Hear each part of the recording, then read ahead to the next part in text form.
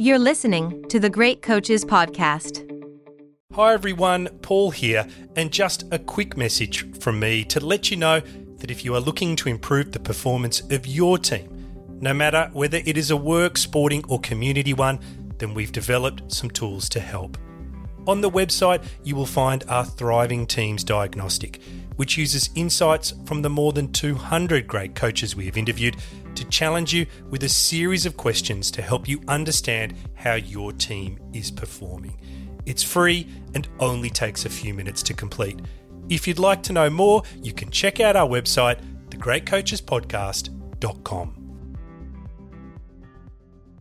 This Mother's Day, celebrate the extraordinary women in your life with a heartfelt gift from Blue Nile. Whether it's for your mom, a mother figure, or yourself as a mom, find that perfect piece to express your love and appreciation. Explore Blue Nile's exquisite pearls and mesmerizing gemstones that she's sure to love. Enjoy fast shipping options like guaranteed free shipping and returns. Make this Mother's Day unforgettable with a piece from Blue Nile. Right now, get up to 50% off at BlueNile.com. That's BlueNile.com. Hey, I'm Ryan Reynolds. At Mint Mobile, we like to do the opposite of what Big Wireless does. They charge you a lot, we charge you a little. So naturally, when they announced they'd be raising their prices due to inflation, we decided to deflate our prices due to not hating you.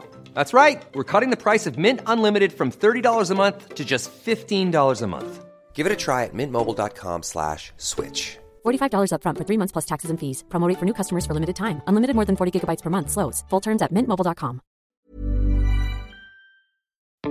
Welcome to the Lessons from the Great Coaches Podcast. I've learned that you don't do it alone.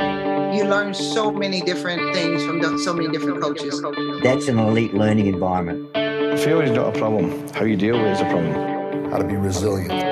How important it is to infuse joy in the process of learning. To be a good coach, you've got to give more than you take. What an interesting life it is to be a leader. Hello and welcome to the Great Coaches Podcast, where we believe that there is no algorithm for leadership, and so we interview great sports coaches from around the world to try and find ideas to help all of us be better leaders. Today's episode is on the topic of high-functioning teams, and we are joined for the discussion with one of our past guests, the great coach Hugh McCutcheon, who has just written a book called Championship Behaviours. Hugh led the USA men's team to an Olympic gold in 2008 and the USA women to an Olympic silver in 2012 and is presently an assistant athletics director at the University of Minnesota. Some of the key highlights of our discussion are the idea that there is a difference between high-functioning and high-performing teams, where high-functioning teams focus on actions and interactions rather than primarily achievements. That truth, compassion and empathy are not mutually exclusive, and that high-functioning teams are trying to leverage the synergy that's created by a group of people that are working with similar goals. And just before we go to the interview, just a quick message from me to say that if you want to improve your own leadership skills, then you can reach me and another member of the team, Grant, at elevatedleadership.com.au. Our goal is to coach you towards the leader you aspire to be. And now, please enjoy our discussion with Hugh McCutcheon. You're listening to the Lessons from the Great Coaches Podcast. Hugh McCutcheon, welcome back to the Great Coaches Podcast. There you go, the Great Coaches Podcast boomerang, back again. Hugh, we're very happy to have you back today, talking about, I think, a topic that we all of us think about a lot in life, which is high-performing teams, or as you've coined them in the book, high-functioning teams. We'll get into that in a minute. But Hugh, it wouldn't be a podcast if I didn't start with the question of where are you in the world and what have you been doing so far today? Well, yeah, Minneapolis, Minnesota today, and it's been a very productive day. I've been quite busy, had some really good meetings, and felt like I've got some good work done. So I'm here feeling pretty good about things. Oh, okay, well, we've got you hopefully at the start of some momentum, which will carry us through this interview. Hugh, in the book, you talk about high-functioning teams. It wasn't a term that I'd heard before. Many people we've interviewed call them high-performing teams. So I want to start with asking you, what's the difference? Well, to me, the idea would be high functioning is about the actions and interactions. Maybe high performing was more just the outcomes or the achievements. But I think high functioning is, to me, speaks to, how people work together versus maybe how they are in the moment of competition. How does that look like in an elite teams like the ones you've led? Well, I think the best teams probably understand a few different parts to teamwork. One of which is that you can't achieve anything alone. That you need your teammates, and to that end, I'd say the best athletes probably find ways to make those around them better. So nested with all in this idea of achievement that we all get hooked into as athletes, the idea that we're going to be, the best one on the team or whatever. It's balancing that. Well, maybe you can still be the best one on the team, but can you also be the best one for the team? I think those things aren't necessarily mutually exclusive. But as a coach, when you've got someone that understands the importance of a degree of selflessness around teammate behavior, and that invests in those around them, invests in the relationships, will find ways to add value to the team above and beyond whatever it is on the person on your team. We all know that teammate, and yet we seldom teach to it or even recognize it. But I think it's a really critical part of high-functioning teams, is having people that understand that we're all in it together, and therefore our teammate responsibilities, our teammate relationships are really critical to our success. When you pull together your teams, because they change every year, you've got student athletes coming in and leaving. Yep. How do you reset, potentially even reboot, this type of collaboration you're talking about? Well, like most things, I think it starts with really clear expectations, and not just clear definitions of what are the behaviors that we want, but really trying to help people understand their meaning. I think, especially in this day and age, our athletes have more knowledge than ever, but less experience than ever. And so they might know the dictionary definition of a lot of these terms, but they don't really know how to live them. So trying to help them to understand, that whatever, hard work is easier to say, but it turns out it's really hard to do. but more importantly, that you can learn to do it. We all that's a learned behavior. It's not a unitary kind of genetic thing. So just trying to help them through that. So yeah, every year the people change. The principles driving the team don't, but their application surely does, because the people are different, the personality is different, the level of skill, emotional range and intelligence, all of those different pieces change. So your principles are the same, but the way you express them has to be different each year. You mentioned selflessness in there, and I'm wondering, can that be taught? I think I guess I don't know, other than to say I believe yes, especially when people understand that selflessness is connected to their own success. So in a way, selflessness can be quite selfish, not disingenuous, but to understand that if we're gonna win the championship, the trophy, the medal, whatever it is, that my ability to put team above self will actually help me to achieve the things that I want to achieve. Well, I think that's true, but that's not selfish. That's just the reality of being on a team.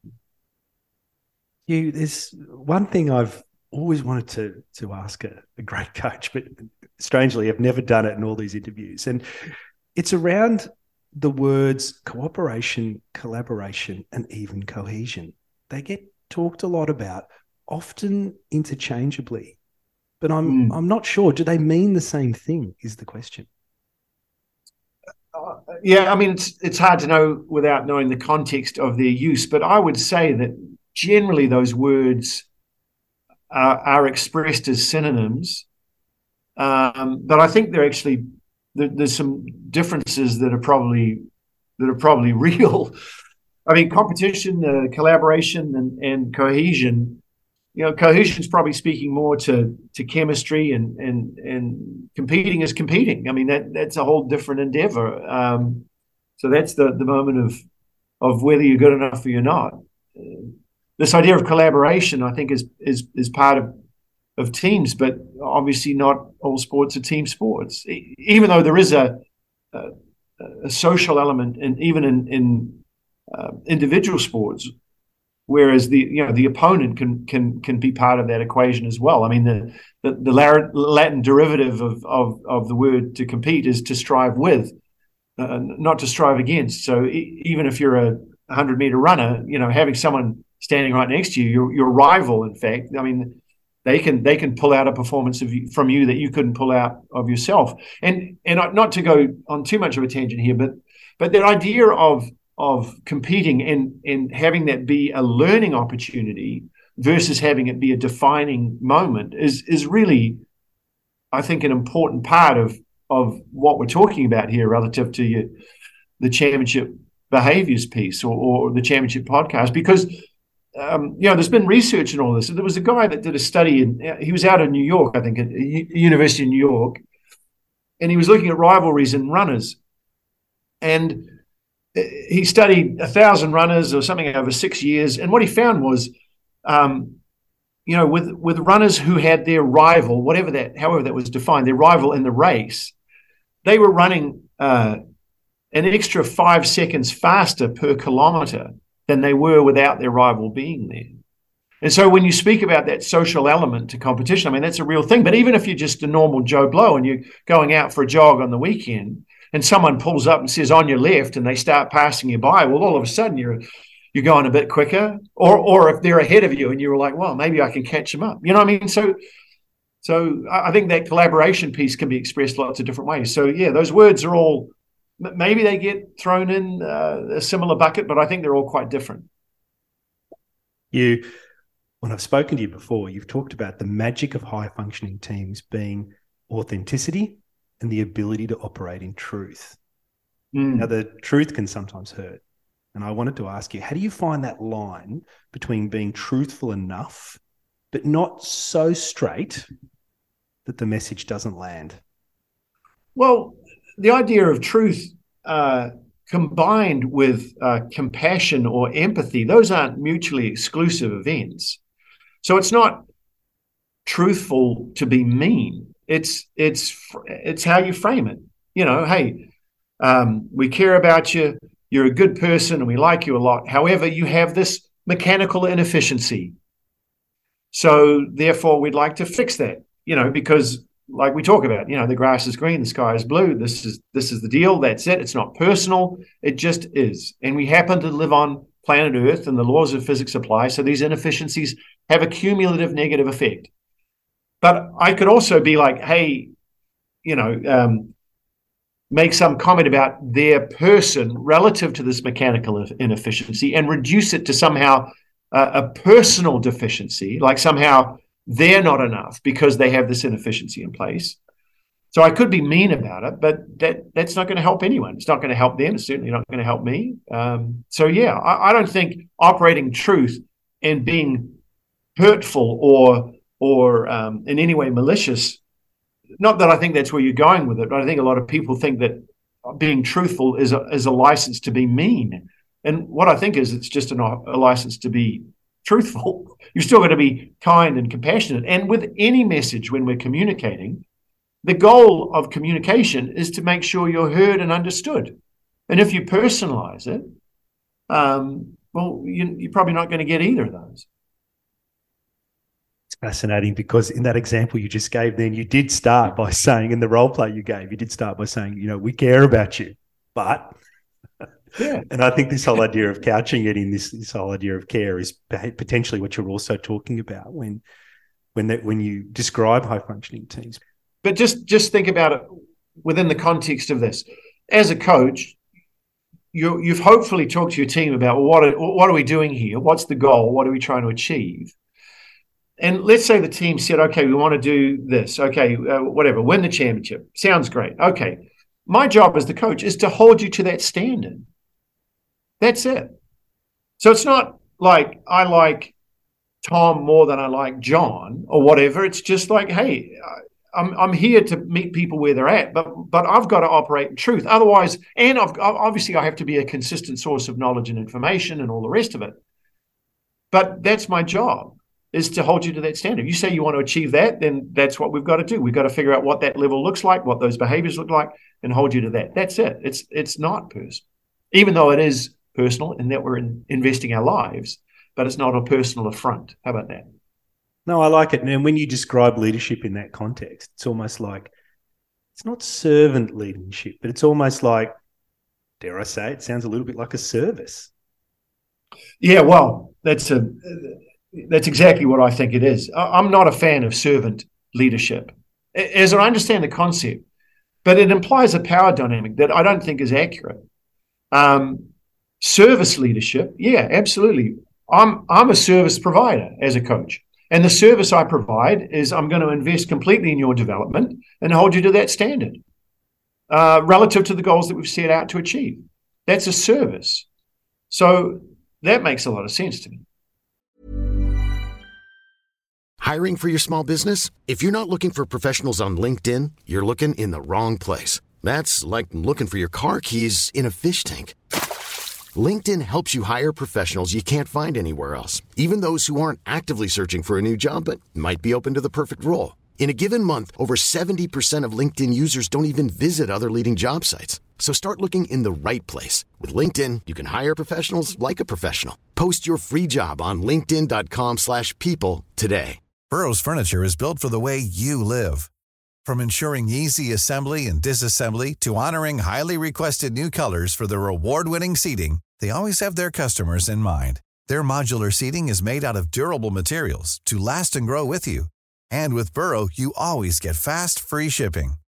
Get up to 60% off during Burrow's Memorial Day sale at burrow.com/ACAST. That's burrow.com/ACAST. burrow.com/ACAST.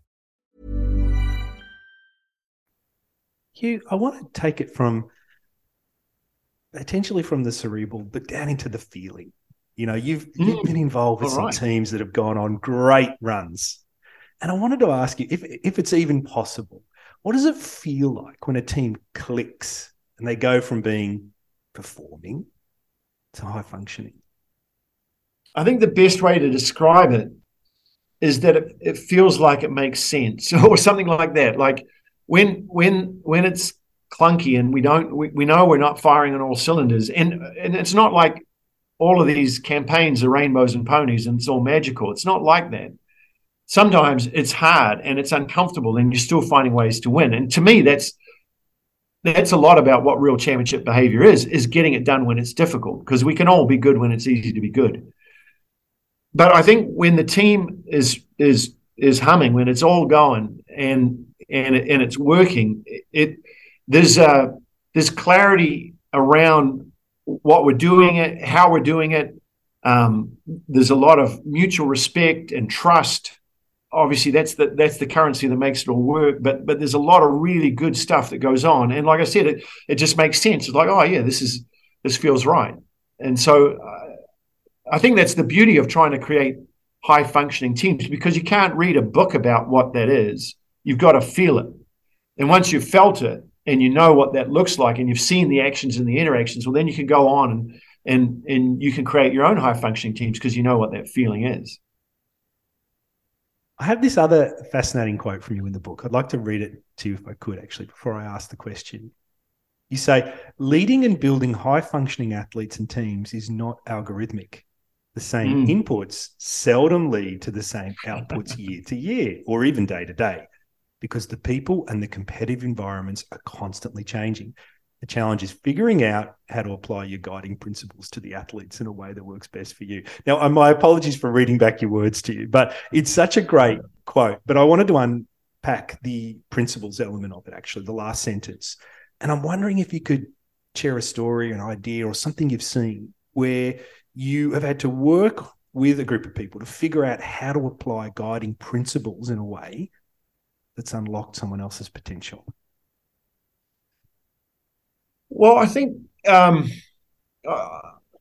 even even if you look at the campaign we had with the USA men, it was really challenging. And I'd say with only probably only the last 8 months were we really a high functioning team.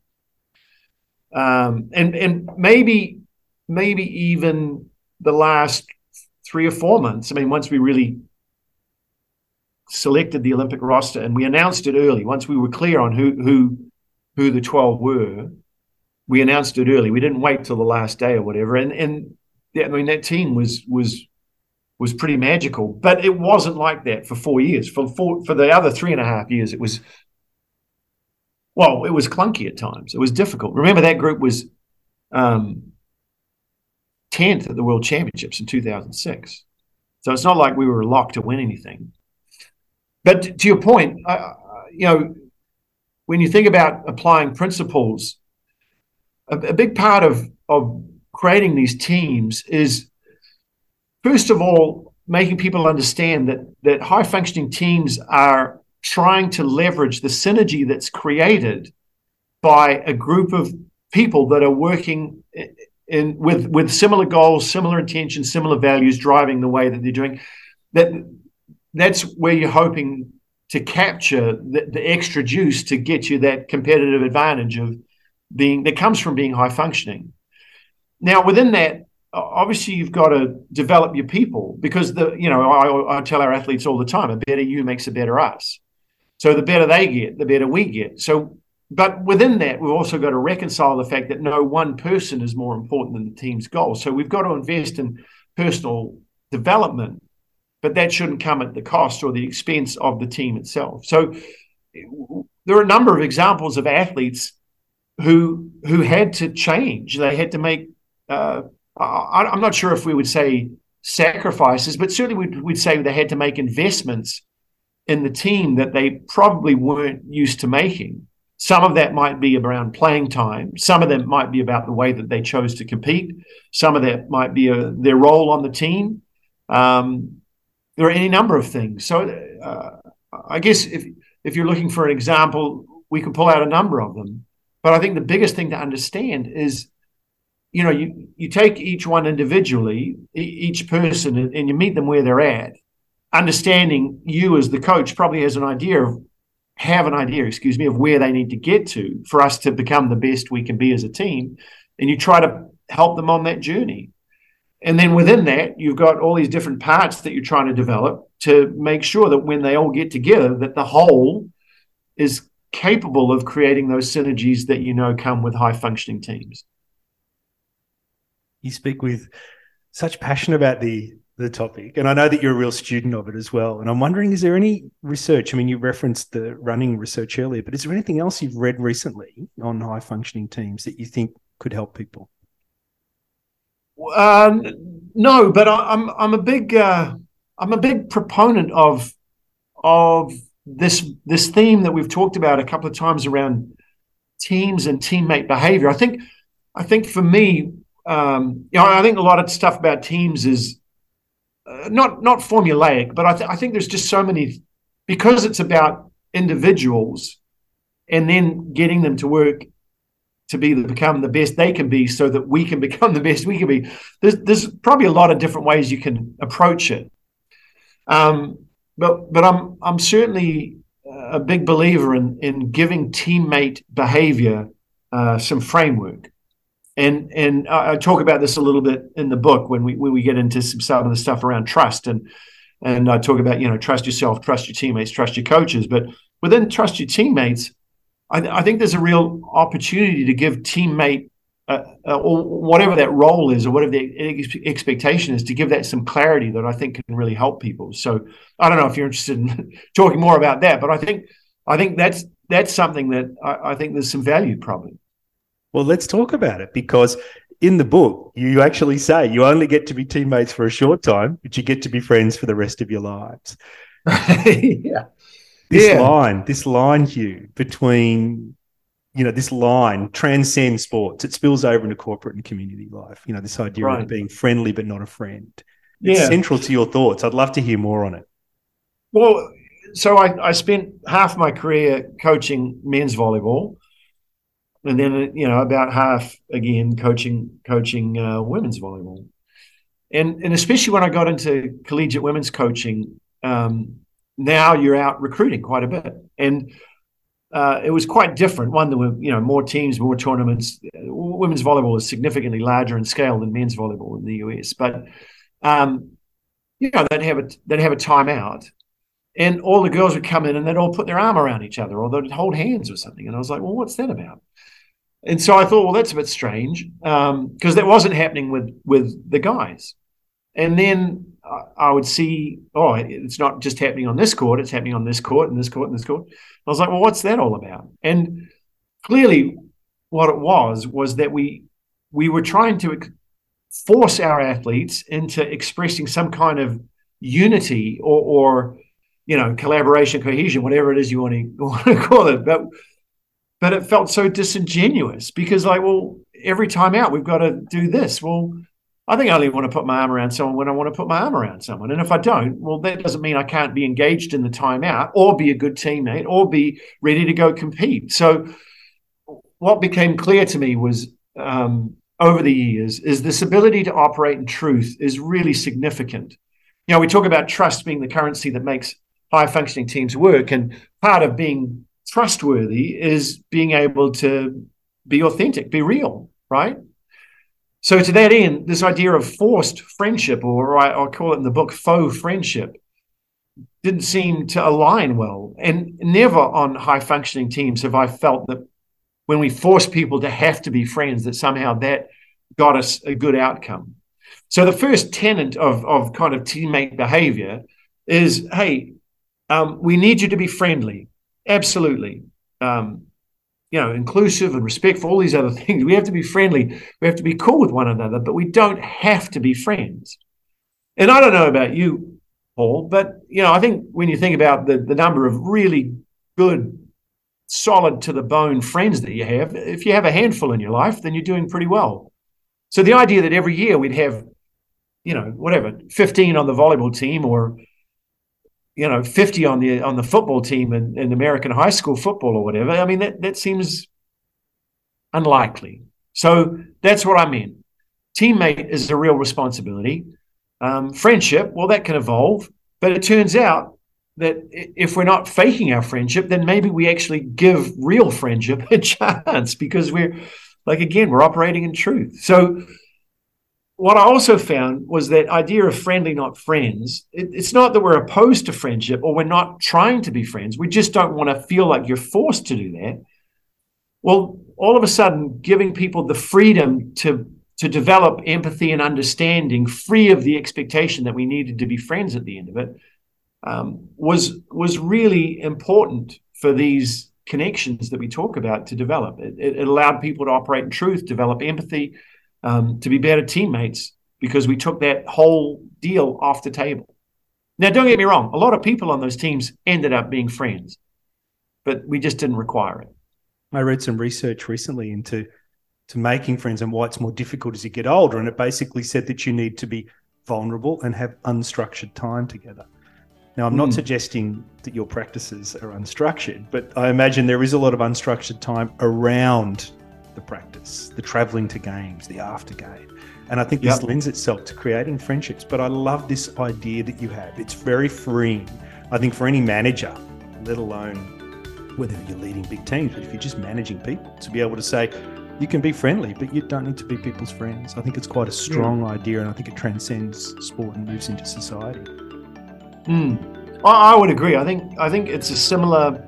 Now, I'm not saying that anyone's at fault in this, but I do think people's expectations around teams are, again, going back to this idea that we're families or we're friends, that they're social groups. But the primary responsibility is this professional context. And then, from that, they might develop these other social structures around that. But that shouldn't be the primary driver of our relationships. Hugh, as always, it's wonderful to spend half an hour talking to you about all things leadership and elite sport. So thank you so much again for your time today. I just think this is the third or fourth time. Hopefully we can get you back for another time. You can delve into leadership or one of the other behaviours that you talk about quite deeply in the book. Yeah, no, it's truly a pleasure. I love it. And as always, thanks for having me. Hi everyone, you have been listening to the great coach Hugh McCutcheon talk about high-functioning teams. If you enjoyed it, we highly recommend Hugh's book, Championship Behaviours. It's the 4th time now we've interviewed Hugh, and every time I learn something new. And just before we go, if you have any feedback, then please let us know. Just like Cody Royal, who after listening to our James Kerr interview said, "This is a standout episode in an already outstanding series. Add it to your queue." Thanks, Cody. It's the interaction with the people around the world who listen that gives us great energy and keeps us going.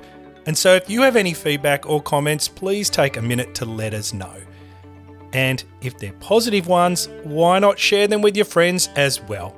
All the details on how you can connect with us are in the show notes or on our refreshed website, thegreatcoachespodcast.com.